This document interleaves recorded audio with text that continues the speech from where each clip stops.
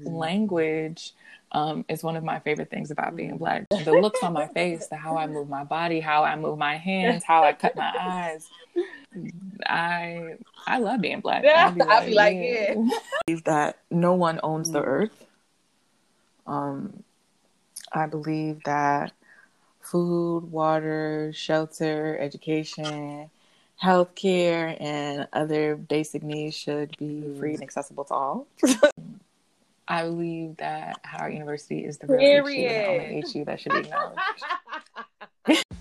Hey y'all, I got an opportunity to sit down with one of my favorite colleagues from undergrad, Mary Elizabeth Morale, who is now studying to be an attorney, who has a past curriculum background around maternal health and child health, as well as Africana studies. She brings a lot to the table in talking about bringing holistic goodness, wellness, and joy into the work that you do. And I hope you enjoy Mary Elizabeth. I'm weak. Heard you. What's going on, sis? What's this? What happened? Well, what you think?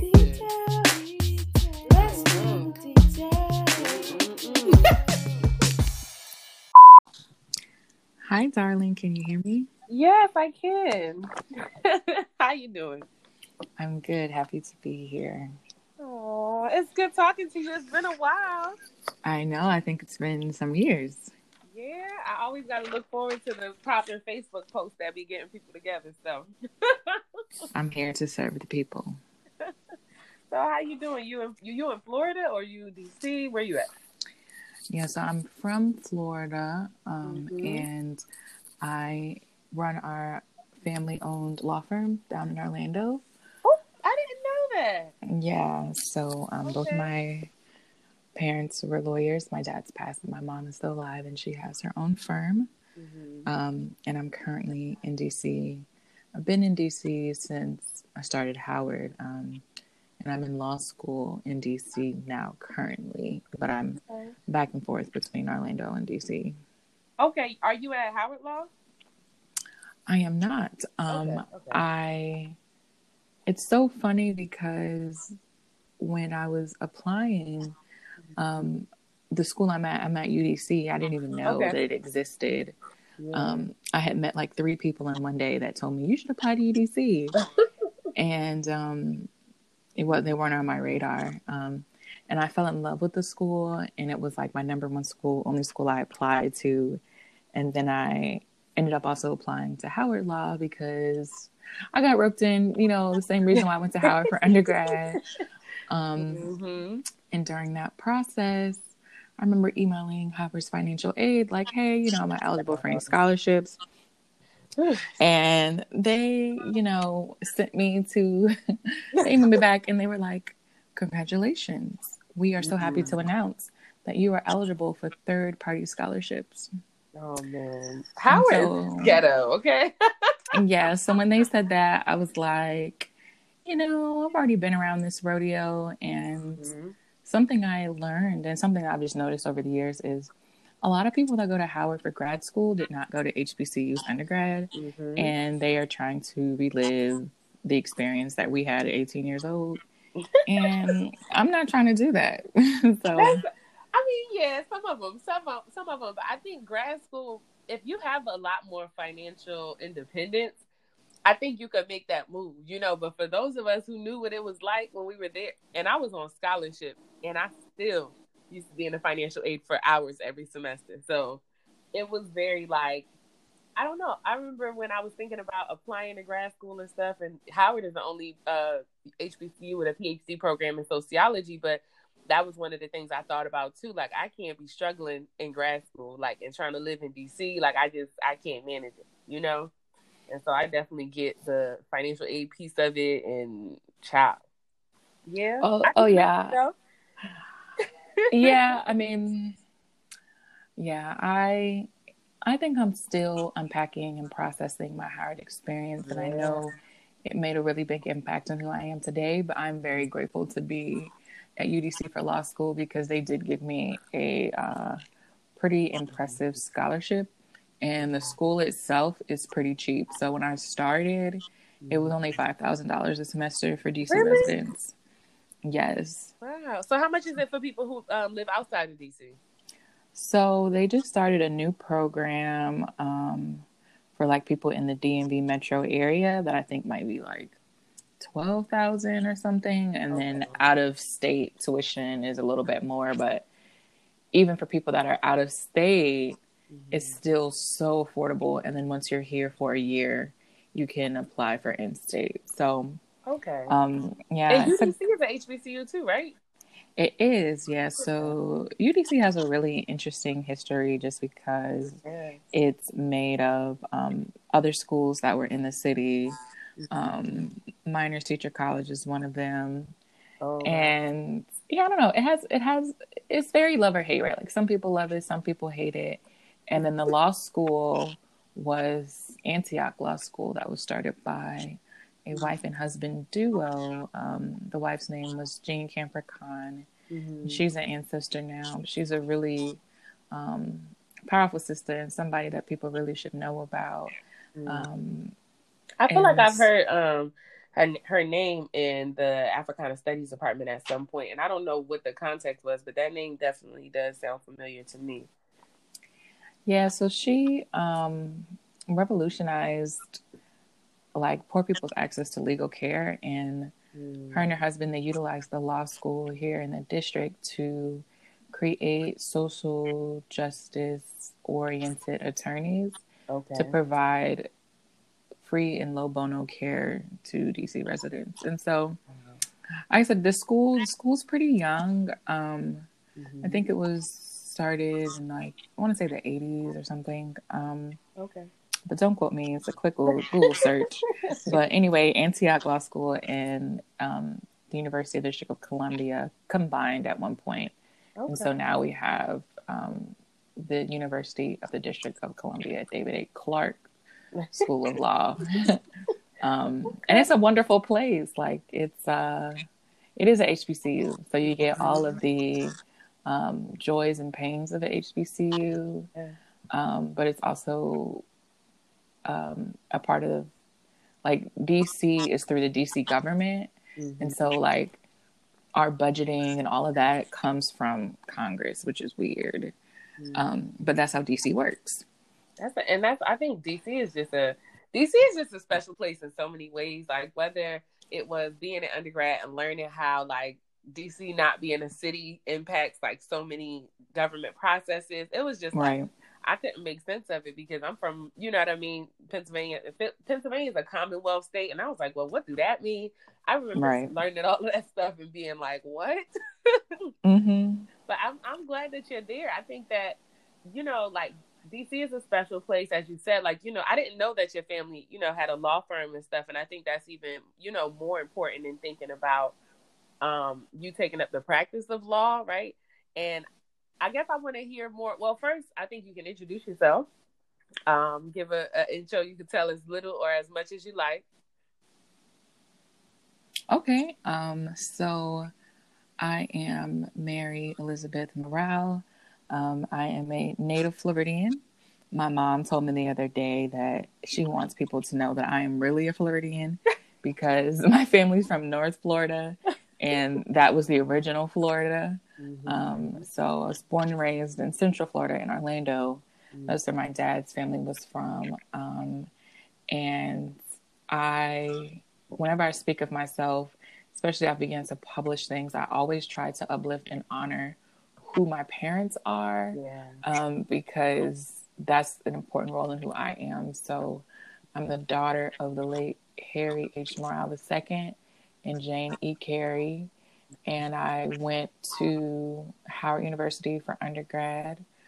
I went to both public and private schools in Orlando, so I really can't be like, you know, like I'm a proud product of the Orange County public school system, because that's not exactly what happened.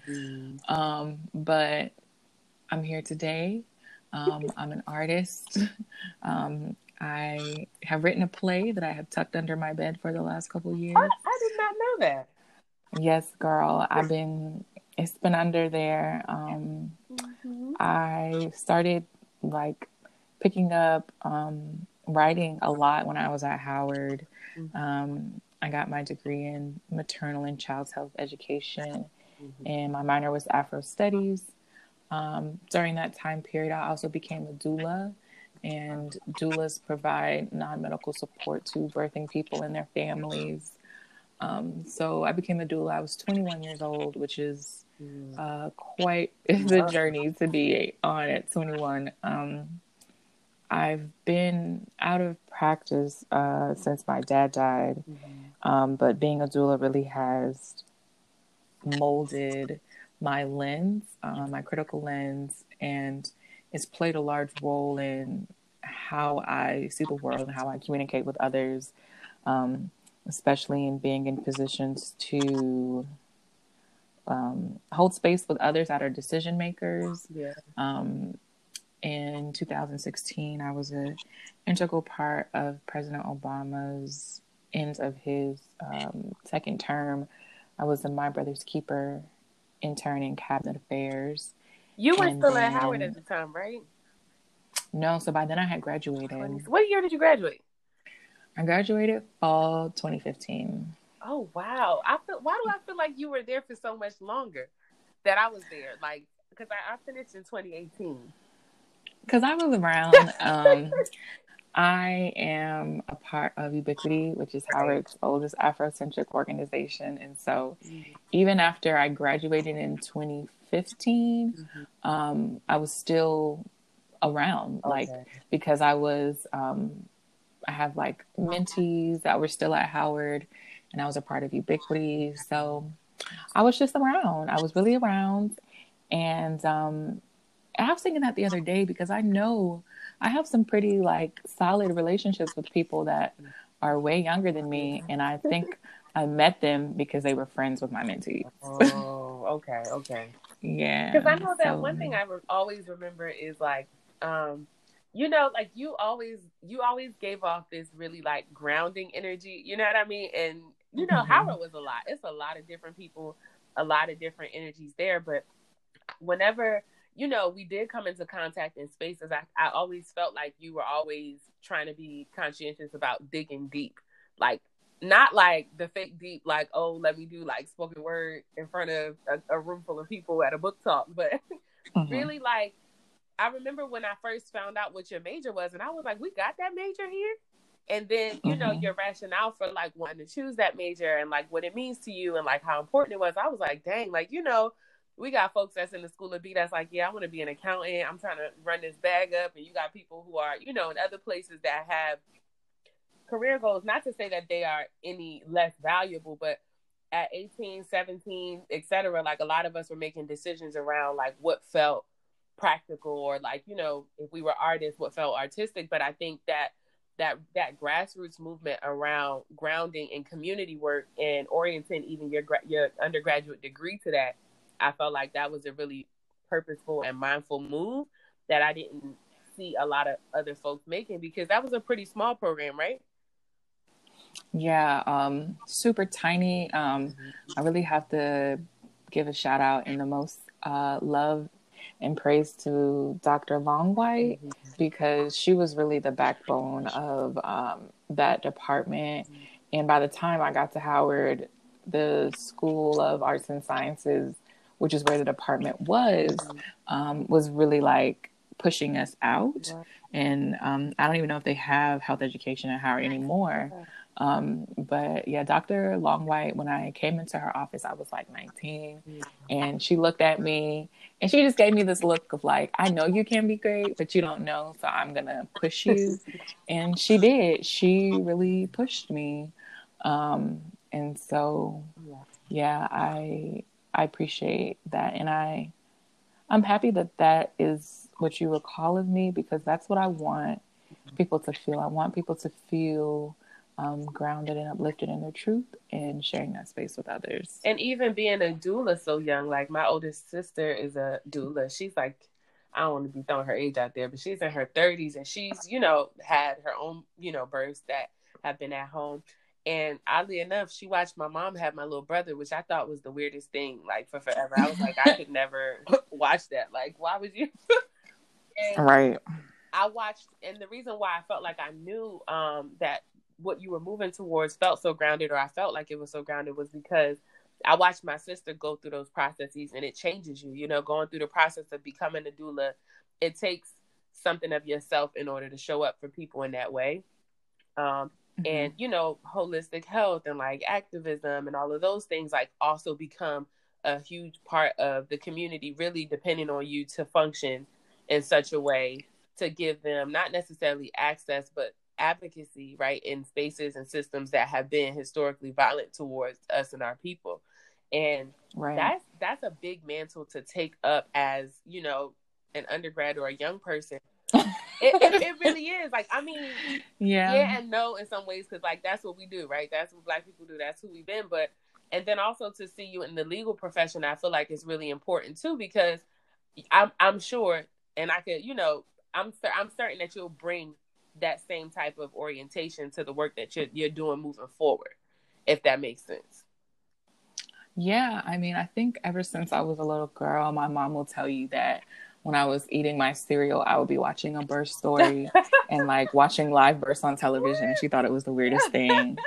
And so I don't know, something about my spirit has always been that way.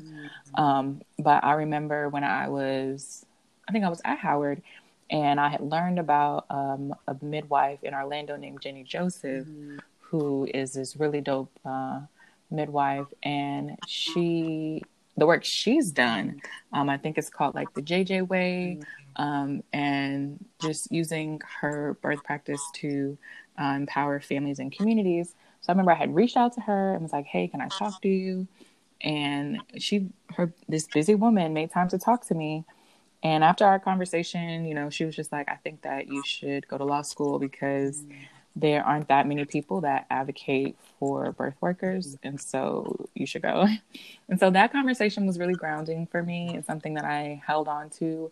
I wasn't planning on going to law school. I wanted to travel the world and just like be cute and eat mangoes in more places, which I still want to do. And every day that I'm not doing that, I'm really sad about it. But, you know, I have seen in that she was right. Like when I'm having conversations, when I'm doing work or whatever, people really like don't think about the impacts that policies, both federal and local, have on families. And a lot of policymakers are rich white men or people that are in their positions of power to uphold the needs of corporations and other rich white men. And so, you know, I'm really grateful. Like I said, even now, as a law student, I'm a second year and I'm currently a part of our immigration clinic. I really take my, like I said, my lens as a doula and apply it to everything else in my life. And so as a lawyer, I see myself, you know, if I was a doula, I would be assisting a family as they are transitioning into bringing this new life into the world, or experiencing grief of losing that life throughout the process of pregnancy and birth. And it's very similar, you know, working as a student attorney. And I would like to take this into my practice as an attorney of listening to the client's needs, and just I'm their cheerleader and I am their voice. And I have to be able to hear exactly what my clients want and make sure that that shows up in their documents, their legal documents, and what's being presented to the judge or the hearing officer or whatever's going on at that time.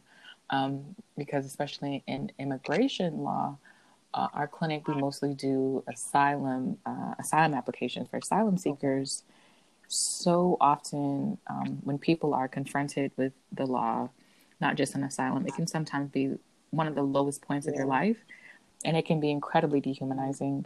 And so I always try to humanize my clients in that process.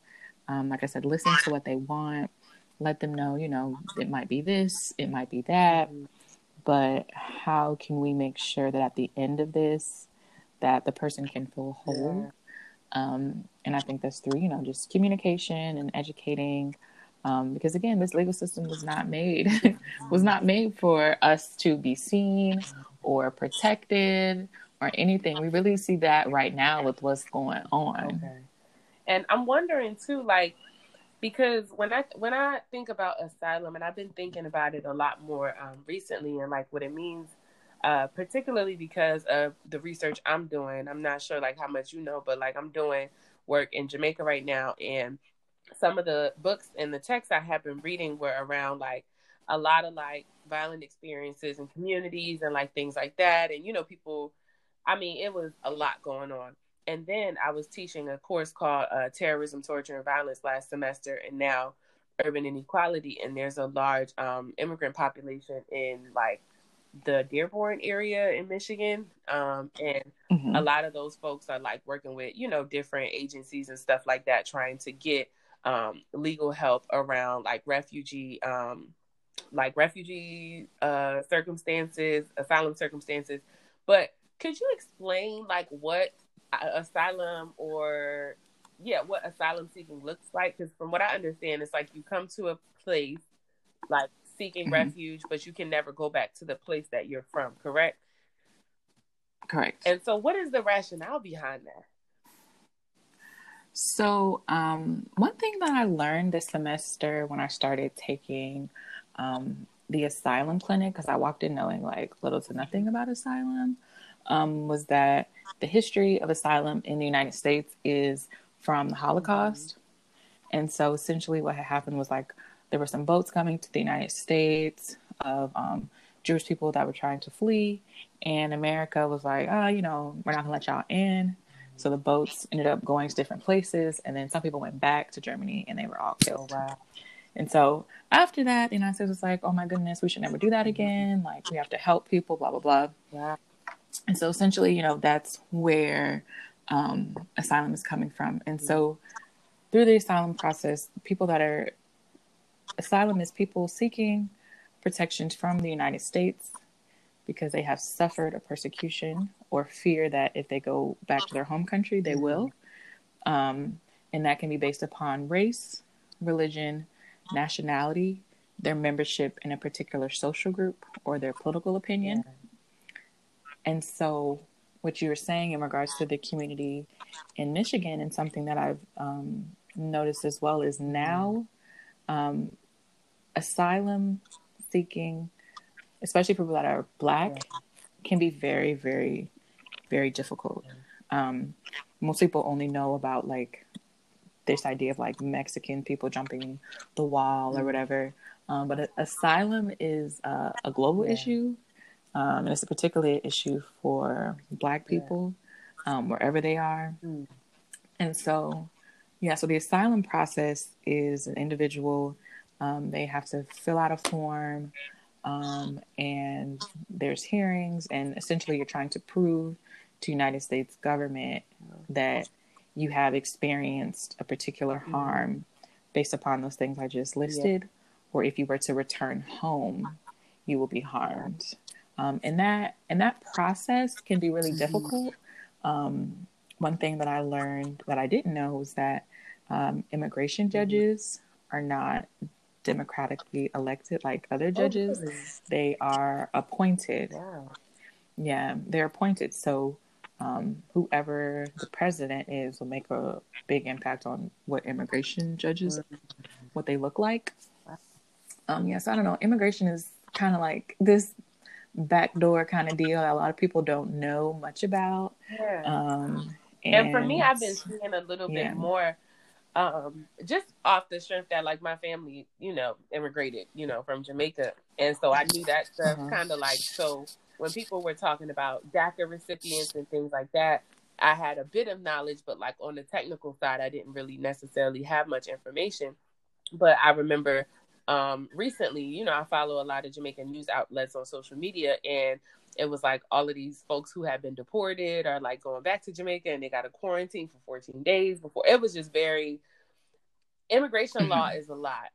And I remember even being in high school and talking about the concept of statelessness and how that leaves certain children, vulnerable. It was just very like, well, what is the concept of international laws for me was just like, it was very big, but understanding how that informs a lot of what is happening socially in the world also was just like a real shock to me. As I said, like I had a lot of students who, when I was teaching the terrorism, torture, and violence class, we talked a lot about 9/11 and like how that impacted, law and like how quickly those mandates came down and how this affects certain populations. It was really eye-opening.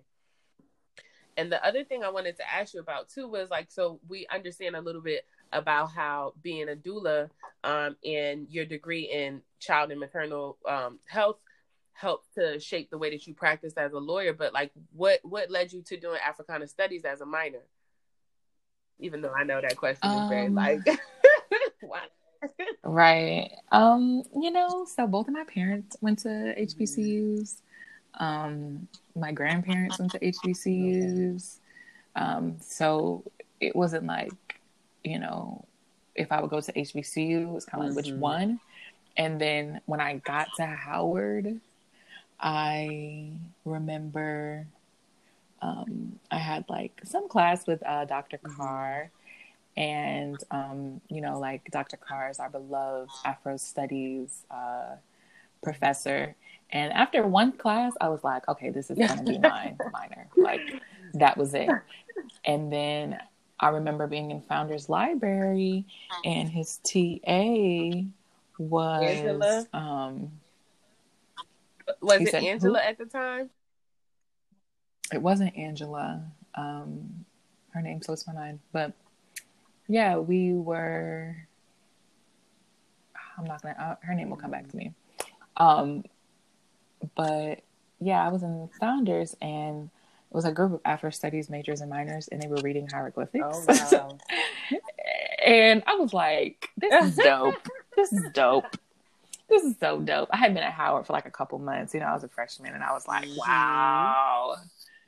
So yeah, so it was really those moments put together. And then I ended up joining Ubiquity my second semester at Howard. So by then I was like, okay, well, everybody else is an Afro Studies major minor, and they look so cool and so well written and read that I too would like to be this way. And so that really inspired me, because like I wanted to rap. I wanted to know like what happened in 1964 and then what happened 20 years later. And it did. It allowed me the opportunity. Like I took some really wonderful classes. What were some of your favorites? Some of my favorite classes at Howard in Afro Studies, or I took one class with a professor who's terrible, so I'm not going to say his name. I know what class you're talking about. Well, I know a professor you're talking about. Okay, well, I took one class that really allowed me to learn a lot about West Indians in the United States and their impact on the world. And like I share a birthday with Malcolm X, and I remember in the class, like a part of our final was literally you had to know like so many leaders, their birthday, their name, where they were born, their mom's name, what they did, what they were known for, like all this like really, really detailed information that by the end of it, like I felt like I didn't feel like in hindsight, I was like, wow, I was kind of an expert for like 3 seconds. See, I'm looking on my bookshelf now for that book for that class. I think I threw it away, child, because man, let me tell you. I made one of my best friends. So like one of my best friends in college, we had met because we did an accounting program in high school at Howard. And I was really trying to figure out, like, I think I want to go to Howard. I was pretty sure at that point that I might not do accounting because I was doing some like mentoring program with PricewaterhouseCoopers when I was in high school. But they sent us to Chicago, for the summer to go do something with it was Urbana-Champaign. It was a business institute for the summer. And then I wanted to do Howard's too, because I was like, well, I want to kind of see what both of these things are like. So it was the summer before my, I think 11th or 12th grade year. It was before the 11th grade year. And I met one of my friends, and she ended up sticking with accounting. I changed, but I remember she was trying to get one of her divisionals, and she was like, "What class should I take?" And I was like, "Take this class with me," because she always, anytime she'd be around my mom, she'd be trying to like, use the accent and stuff like that, like in a real funny way. Oh my goodness. So she was like, "Yeah, let's go learn about our culture," jokingly. And I was like, "All right, cool." We took the class. When I tell you we hated it. I mean, that was one of the classes. I'm not gonna say I regretted taking it, but it was one of those classes that I would definitely tell somebody don't take. And I'm not one of those people who tell people don't take classes. And it was precisely because I didn't see, the usefulness of the mode of instruction. Like, that was a lot. Your boy was wild. And your everybody boy was knew wild, it. But I learned some things. That I would have never known. And then my class, I had a class with Dr. Watkins. Black I don't Women know in America? I think so. We were in class together. She really came with the receipts in a way that was really empowering for me. I learned about Ida B. Wells, and Ida B. Wells was like, still is like my hero. She really like broke down Reconstruction. Dr. Carr's class did too. That was like really affirming and empowering. And then my last semester at Howard, for years, I remember students always talking about how hard hieroglyphs was. So I avoided taking it. And then my last semester, I was like, I've got to take it. So I took Hieroglyphics 1 with Dr. Beatty. And when I tell you I worked, baby, I worked. Listen, and I still got a copy of my final for that class. And when I tell you, I got my stuff too. Okay, now that we're being recorded, I think like those of us that took the class, I think that we should like check in on each other and try to keep that knowledge, because I have my notes and I have my note cards and I have my books. And Dr. Beatty teaches the class in a way that you can teach yourself again if you need to, and you can teach other people. And I would love for us to keep teaching too, because one thing I did was the summer I started grad school, I had volunteered at this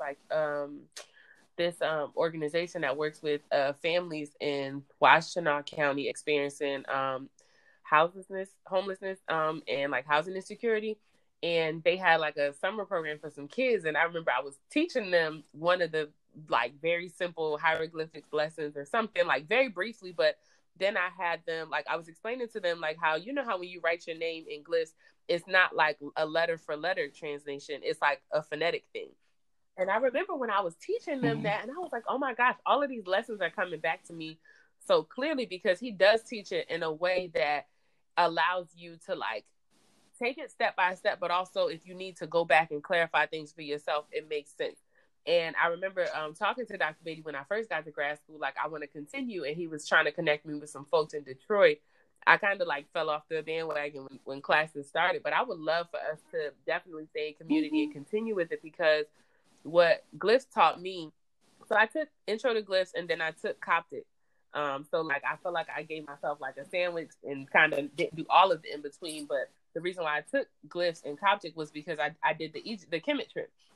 And when we went there, I remember it was like Dr. Beatty and like some of the students who could read glyphs, and they was reading stuff, and I was like, okay, I want to read this. And so when I came back, it was amazing to see us like decoding some of the scenes, because I remember seeing some of these scenes, and he was like, well, do you remember, how this was and that was, and this is what these things mean. And I think it also helped me to understand the importance of language, African language in particular, and how even through the diaspora, like the way that we construct language is so connected. Like one of the biggest lessons was, and he be throwing a lot of the contemporary stuff in there. One of my biggest lessons in the class was, he was like, how we say something like he be, or he like something about the fact that African languages in general don't need the verb to be pronounced. And so when we were reading the glyphs, right, I was like, dang, like that's really crazy, because the way we talk, we don't always pronounce the verb. And he was like really drawing that out for us. And I was like, wow, like my mind was blown. And so Glyphs was one of those classes I would never Mm-hmm. forget. Yeah, the class on B, because when you started talking, I thought about that too, because I felt so empowered. And even now, when I speak and when I be like, yeah, Yes. I be, and you know what I mean. Like, you know what I mean when I say I be or she be or they be. Like, my mama, she be over there, man. I don't know what she doing, but she be over there. And you know what I mean. Like, we are such magical people in our ability to use and stretch and flip language. Is one of my favorite things about being Black, because like, if I say it, I don't even have to, it's like, it's not always what I say. It might be how I say, or what I choose not to say is really important too. The looks on my face, the how I move my body, how I move my hands, how I cut my eyes. I love being Black. Yeah, I'll be like, yeah. These people be like, Yeah. like, yeah. And everybody knows what I mean. Yeah. Oh, goodness. It's great. Well, I want to ask a few more questions, and then I'll give you, some space to ask me anything if you have any questions. So some of the questions I have been asking folks were like, we went over some of them already, quite naturally, but what do you believe? Like, what's important to you? I believe that that's a good one. Because I'm like, I believe so much stuff, and then I don't believe anything, and then I believe that life is a beautiful opportunity to experience things. I believe that family is important, but we can also choose who our family is and what that looks and feels like. I believe that no one owns the earth. I believe that food, water, shelter, education, healthcare, and other basic needs should be free and accessible to all. I believe that people should be able to love who they want to love and feel free and supported in that process, and that people should be able to have babies and create their families in the ways that feel best for them, and that they should be provided with the supports necessary throughout that process as well. I believe that music is healing and that movement is healing, no matter what someone's ability is. Like, just we're here, we're playing music, we're moving, and we're enjoying this time together. I believe that the most important ingredient in food is love. And I believe that the keys to a long, healthy relationship, no matter what it is communication, respect, and trust. And that trust can be really hard to rebuild once it's lost. But if people want to do the work, it can. I believe that Howard University is the real HU and the only HU that should be acknowledged.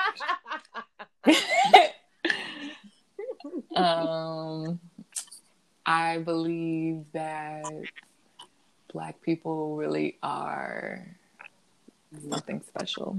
I can't articulate it. I'm not gonna minimize it to just like hashtag Black Girl Magic, but there's really something going on here, and I feel honored to be having this experience and watching it unfold.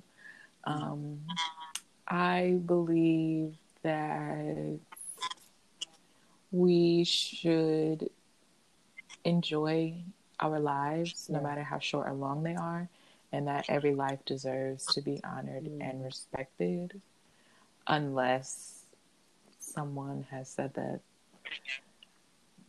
Well, I'm gonna keep it up. I believe that life should be honored and respected, and the loss of life should be honored and respected too.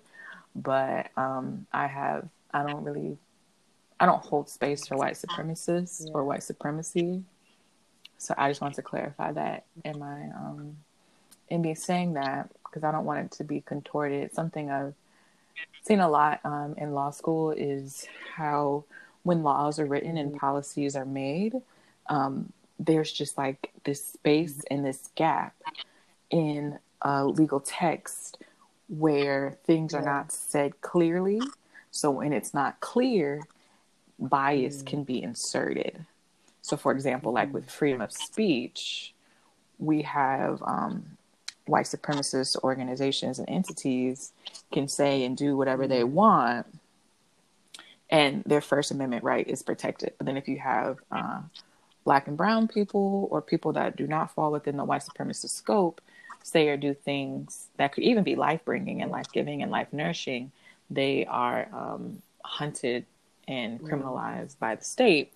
So in my statement, I wanted to clarify that me saying that I believe that all life is to be honored and observed, and in the loss of life, that same should be. I just wanted to make sure about exactly how I was saying that should go down. I appreciate that perspective. And then I wanted to ask you, what are some of the lessons or tell me the biggest lesson you're learning during the Rona?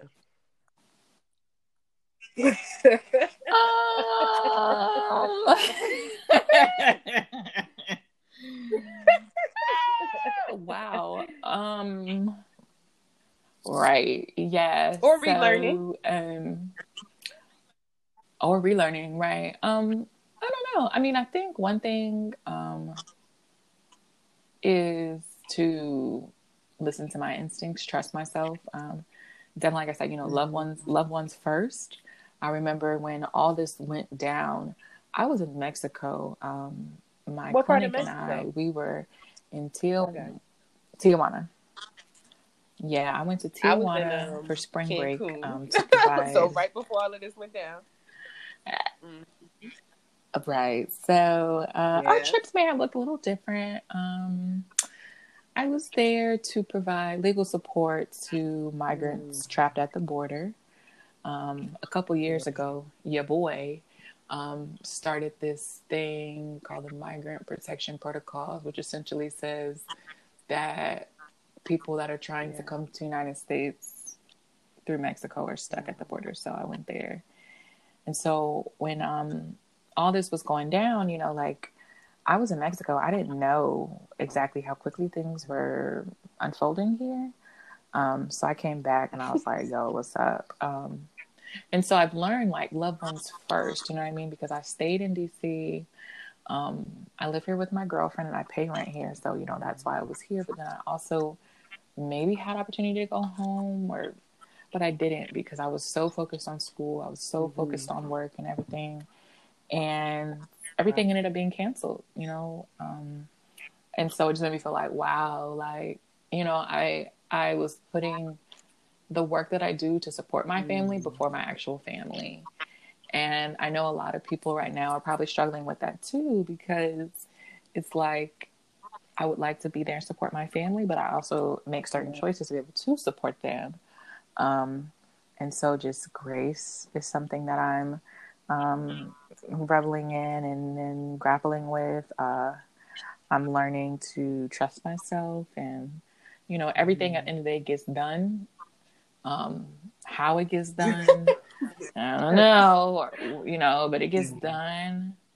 I'm relearning that, like I said, life is about joy. There's the opportunity to experience joy and pain, tears and laughter, but really trying to hold space for the pain and enjoy the joy as well. I think that's so important. Okay. And then my last question for you is, what is your work? Yikes. My work. I've really been thinking about this a lot lately because in a couple weeks I'll be 26 years old. And when I talk to people and they find out how young I am, they're always like, what? I'm usually the youngest person in the group that I be in. It's getting to the point where I'm not, which is interesting too. But I don't know. I mean, I think my work is to be a student of life and a teacher of love, because life is something that I feel like, I don't know if you can really master life. I think you can just like keep learning it and keep experiencing it until that time comes when you transition and then you experience death. But I feel like love is something that we also experience and continue to cultivate and unfold and nourish and throw it away and then dust it off, whatever. But I do hope that in other people being in my presence, that they get to feel and experience love for themselves and strengthen the love that they can experience with others. I am a Black, Southern, queer woman. And so how I experience love is incredibly abundant. And I believe that no matter someone's sexual orientation or whatever, because that stuff don't even matter, but who you are as a human being, as a spirit in this body, this physical body that one day will be put 6 feet deep, that before that process, we should be able to experience love. And love is care shared in community or in relation with someone else. Love is knowing that you can show up authentically who you are and be met with warm arms and warm food and jokes and laughter, and someone to be there with you as you experience the pain of life as well.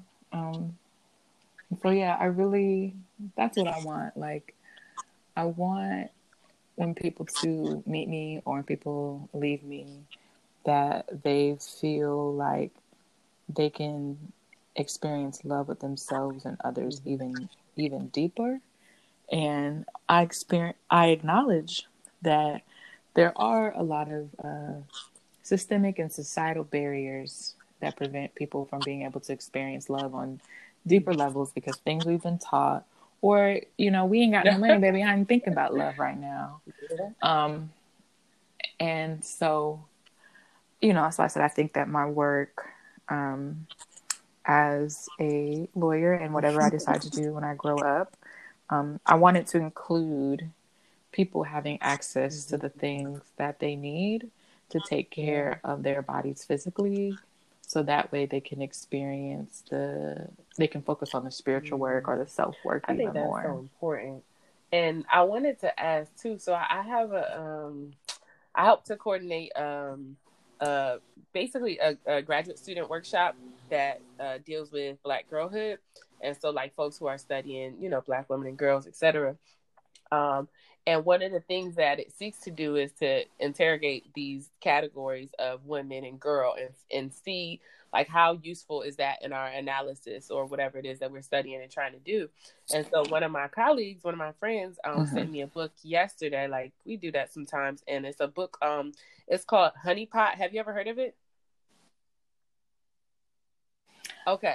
I didn't read it yet either, but when you strung your words together saying, what did you say? I'm a Southern, what was the order? A Black Southern queer woman, right?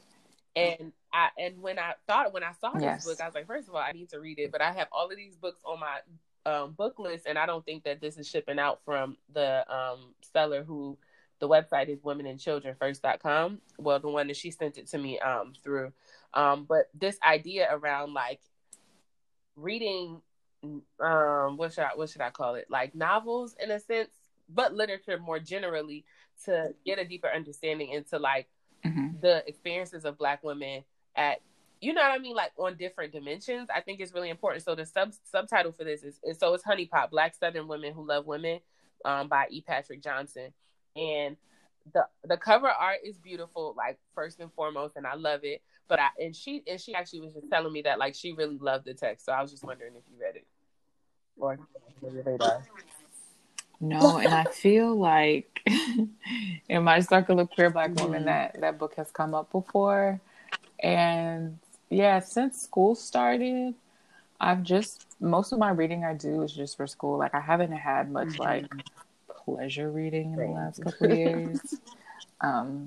So now that you bring this book up, and I've heard this book before, I'm like, okay, like maybe it's time that I read this book as I transition to moving back to Florida next year. Because once I graduate, I'll be moving home, and so I will definitely remember this moment, and this is definitely probably be a pivotal moment because I feel like that book might bring me some things.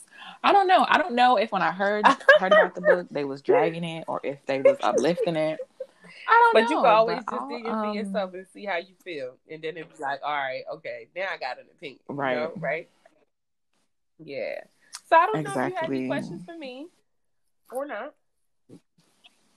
Okay. I do have some questions. I think not my first question, but one question I have is, we haven't got the chance to really speak in some time, and I want to know how we can continue to cultivate community and solidarity, and what can I do for you at this point in time? Dang, that's a dope question. Yeah, we haven't spoken in some time, and I think for me, like, it's been very refreshing for me. So what I realized is, particularly with my social media communities, I'm so much more comfortable and fulfilled when I'm engaging with folks from undergrad. I don't know why, but it's like when y'all be posting and I'll be like commenting, or like I'll be posting and y'all be commenting, it actually doesn't feel like as much time elapsed as it did. So I always get, I always get a good laugh from your posts, or like, even like the things that call me to think a little bit more deeply about like what life means, right? And what it means to be cultivating joy and meaning and all of those other things. It's really important. I don't know of anything that I need in particular now, but I definitely think to move forward in the direction of at some point, like talking to the folks who have took hieroglyphs. Maybe Dr. Beatty can, do something since he got all of our information. I think I would definitely like to have some accountability around getting back into glyphs. That would be something that would be dope. Mm-hmm. Yeah, I'm looking forward to that. I think my second question is, what do you think your work is? I tell people a lot, not a lot. I tell some people this, that my work, the way I understand it, is equally, not even equally, but it's some parts intellectual, and some parts ancestral. And in a lot of ways, I feel like my work is going to always be with Black girls, in the sense to cultivate communities that advocate for and that sustain their well-being. And that for me has looked a lot of different ways. It has looked like community engagement on the ground. It has looked like working with girls who have been, who are going through the process of adjudication. It has been with working with, girls in educational settings and otherwise. And now I'm transitioning to this space where my scholarship is driving some of the conversation that I'm having around Black girlhood, and hopefully moving that needle forward for me means creating pathways for their wellness and well-being, right? And for Black girls to be in the forefront of our minds when we're creating policies that harm them disproportionately, and the ways in which we're engaging and representing them in popular media and discourse. So I don't know. I feel like there's a lot of historical injury that informs why my work is important to me and why it just won't go away and it keeps coming back up. And so my work is to not start that work, because Black women, you named some of them earlier, you think about Ida B. Wells and, a host of Black women who have been doing work in this line. So my thing is to take the best of what has been given to us and continue to move that work forward. Yeah, I have a sister out in Texas. Are you familiar with someone named Stacey Childs? Give me some more context. Stacey. Well, she's a teacher and a lawyer out in Houston. She just started this program called Girl Talk, which hits on a lot of the things that you're saying. So I'll definitely. I don't think I'm familiar. I know that there's one scholar who was, I think, a sociologist, and she just did a dissertation on education and girls or something. I'm not sure if she's in Houston, but I know she's in Texas. Yeah, Stacy right now is doing some community programming. And it's so beautiful to see her with the girls. But I definitely know that that's your work, and I feel it even in meeting you in undergrad. And I hear you that being able to see people that we went to school with, and like, I don't know, it's just like one day like we just weren't in school anymore, and then one day like people just started getting married and having babies, and I'm just like, what is going on? But yeah, but it's like social media allows us to be there every step of the way. Like, I am a proud internet auntie to many of my classmates' babies. And yeah, I don't know. It's nice, like, for us to continue to build that support. Like, I remember my parents always speaking so lovingly about their experience at Fisk and going to Howard. I'm like, oh, that's what you were talking about. Like, I get it. My mom just went to her class reunion, and it's been decades since they've all been together. But I mean, it was so my mom going to her class reunion bought a new life out of her. Like, your girl is just out here having a good time, enjoying her life and living again. And I can see that. I can see my aunt passed away back in February, and last year she had the opportunity to go to her class reunion. She was a Bethune, and that brought so much light to her. And so, yeah, it's really important for us to continue to stay in community, stay and support each other. This year is actually the 5th anniversary of me graduating.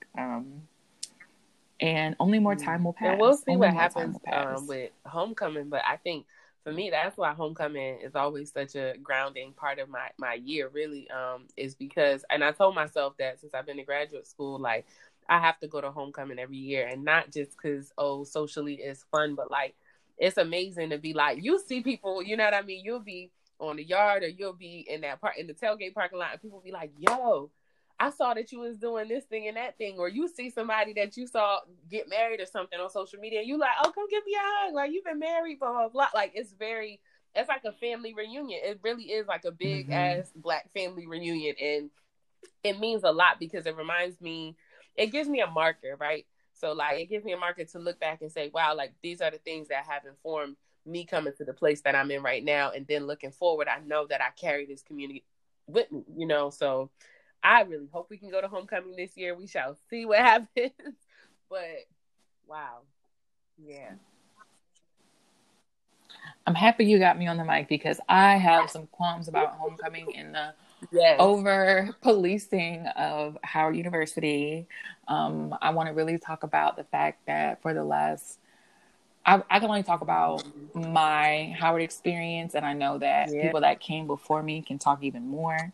But I can say that since I've been here, gentrification has really had a terrible impact on the Howard experience.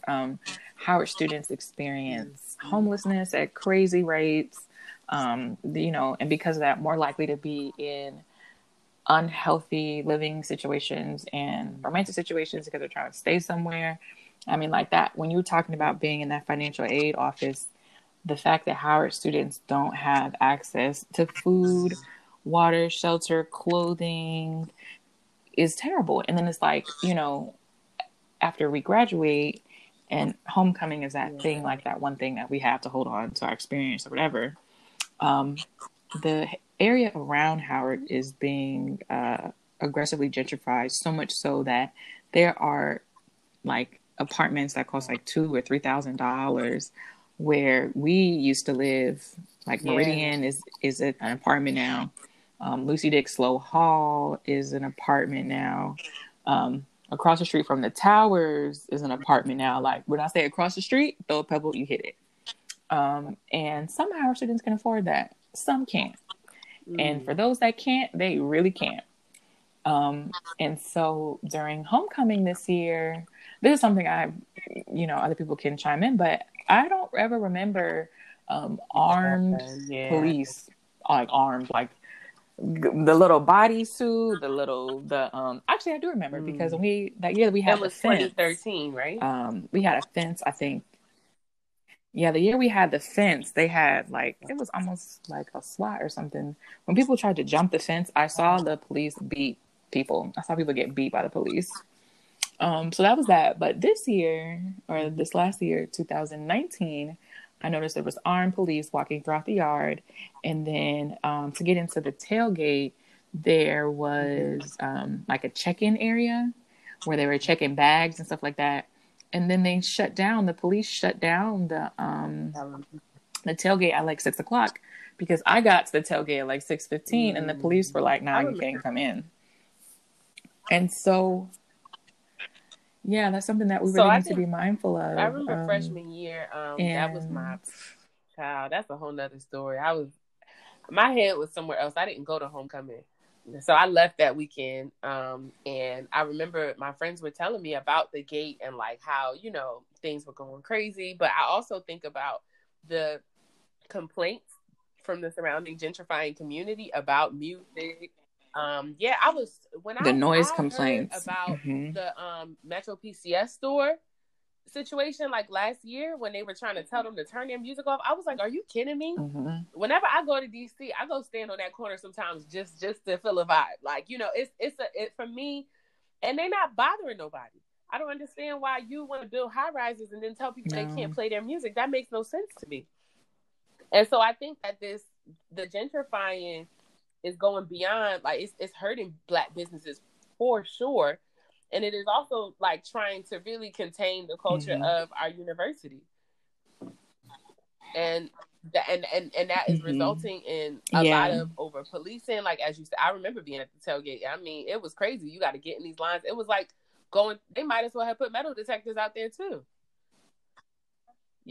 So I definitely, I've seen that ramp up, and I'm interested to see, how that changes or doesn't in the years to come.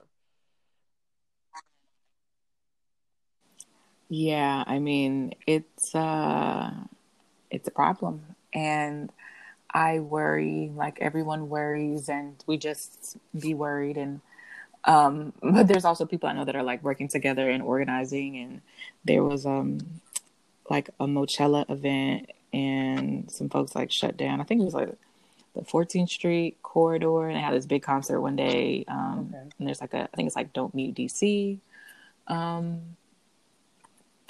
There's been a lot of things going on. I don't know because I be in school, but from what I think I've seen on the internet, I think those were the names of those events are. And people here that are organizing to push back against gentrification of DC because it is really bad. And yeah, I mean, it hurts, right? Like when these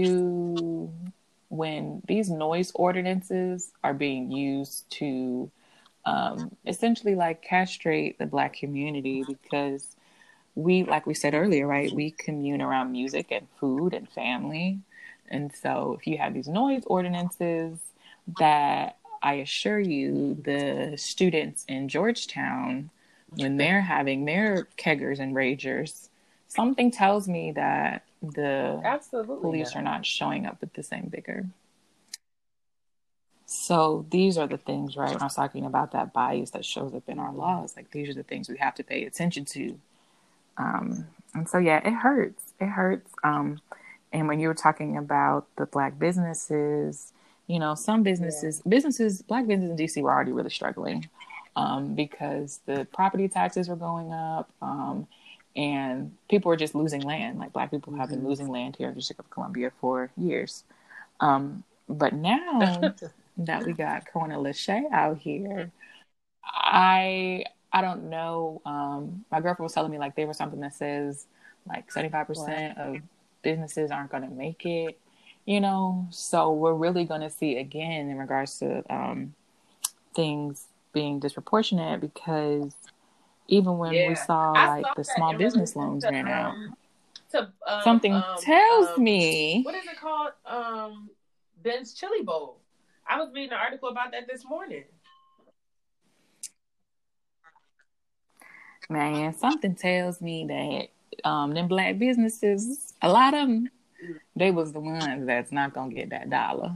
So again, like I said, like really paying attention to where these dollars are going and how are they getting there and who put them there and who didn't put them there and who's not getting them. And I mean, something tells me I can just save me a 5-minute read on, Yahoo News. There's going to be Black businesses not getting this money. So yeah, wow, it's hard out here right now.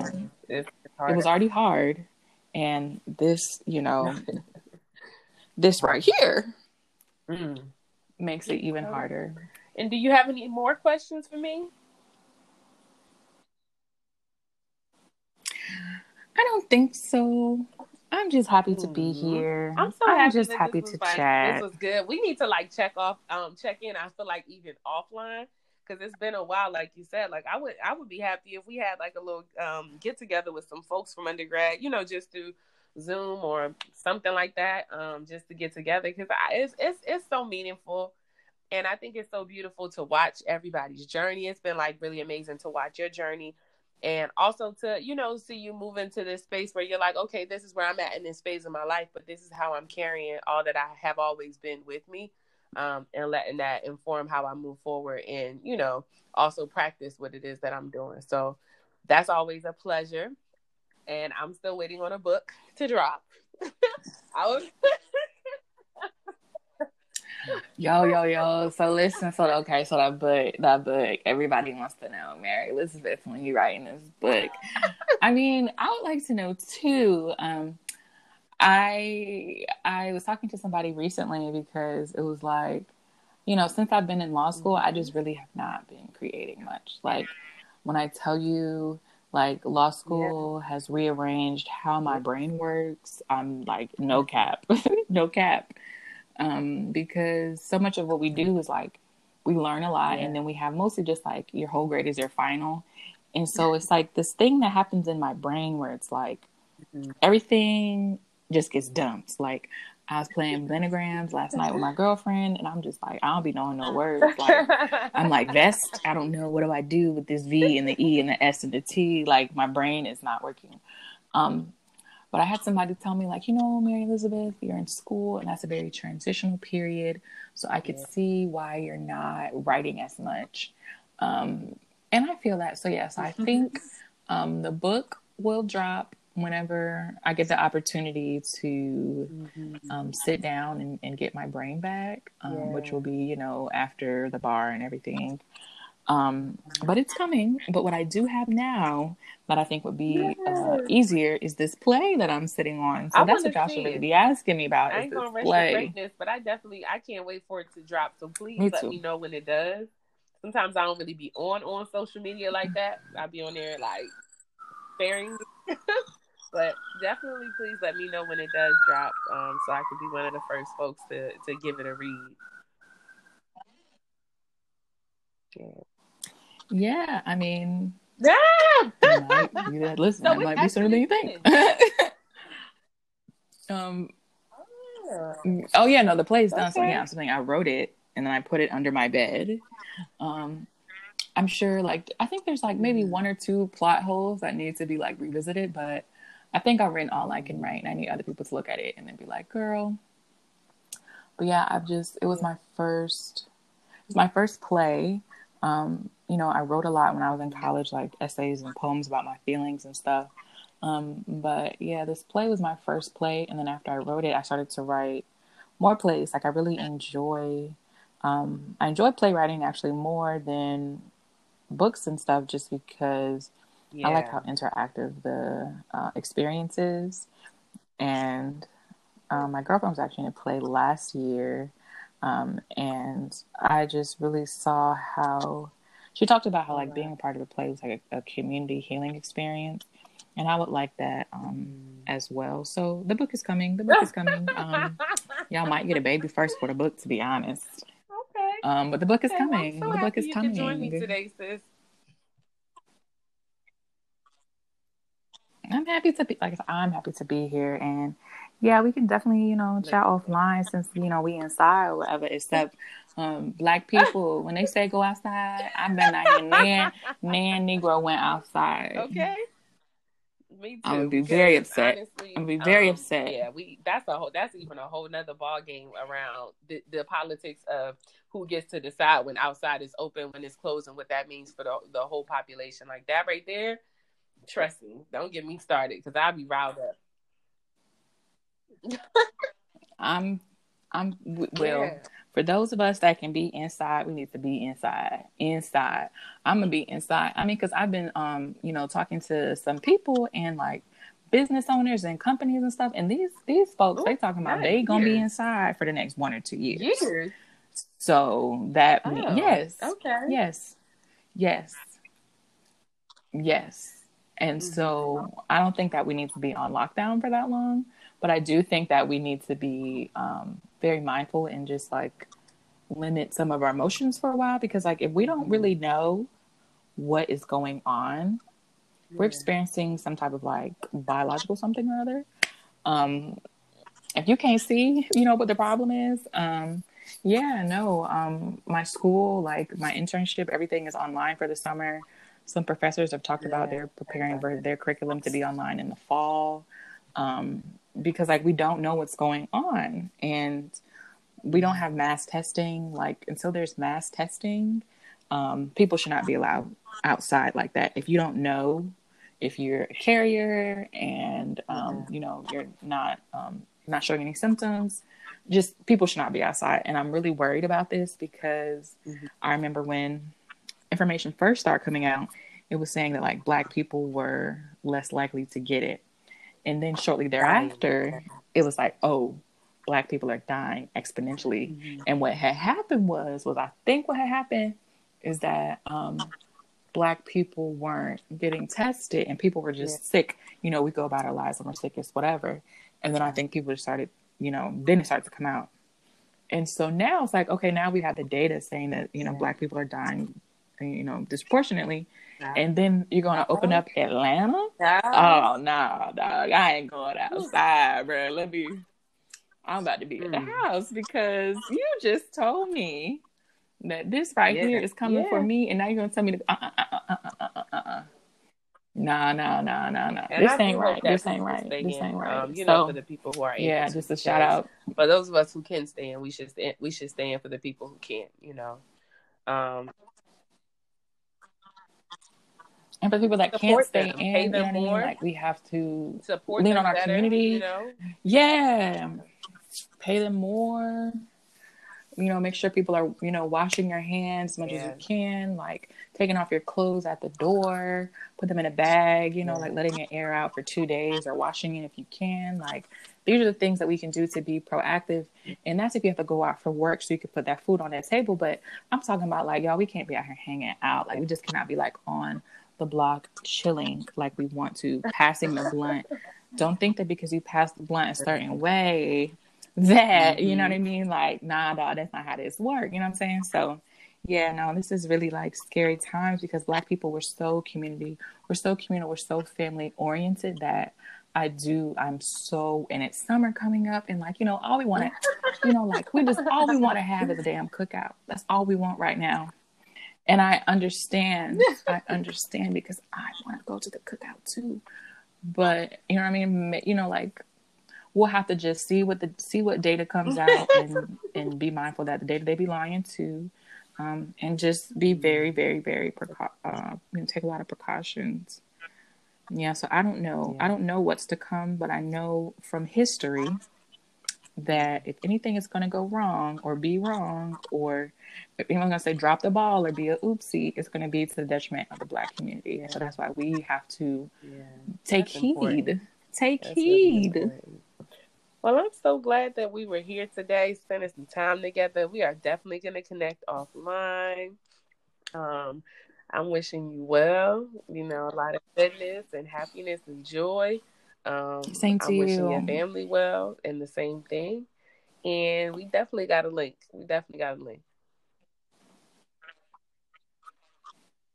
Yes, I'm so honored to watch you grow and be a part of your journey. And I see nothing but goodness. I see nothing but goodness coming from your journey and all that you do and the impact that you have. And, Thank you, love. First of many. All right. You too. Ashe, peace, peace, peace. Be blessed.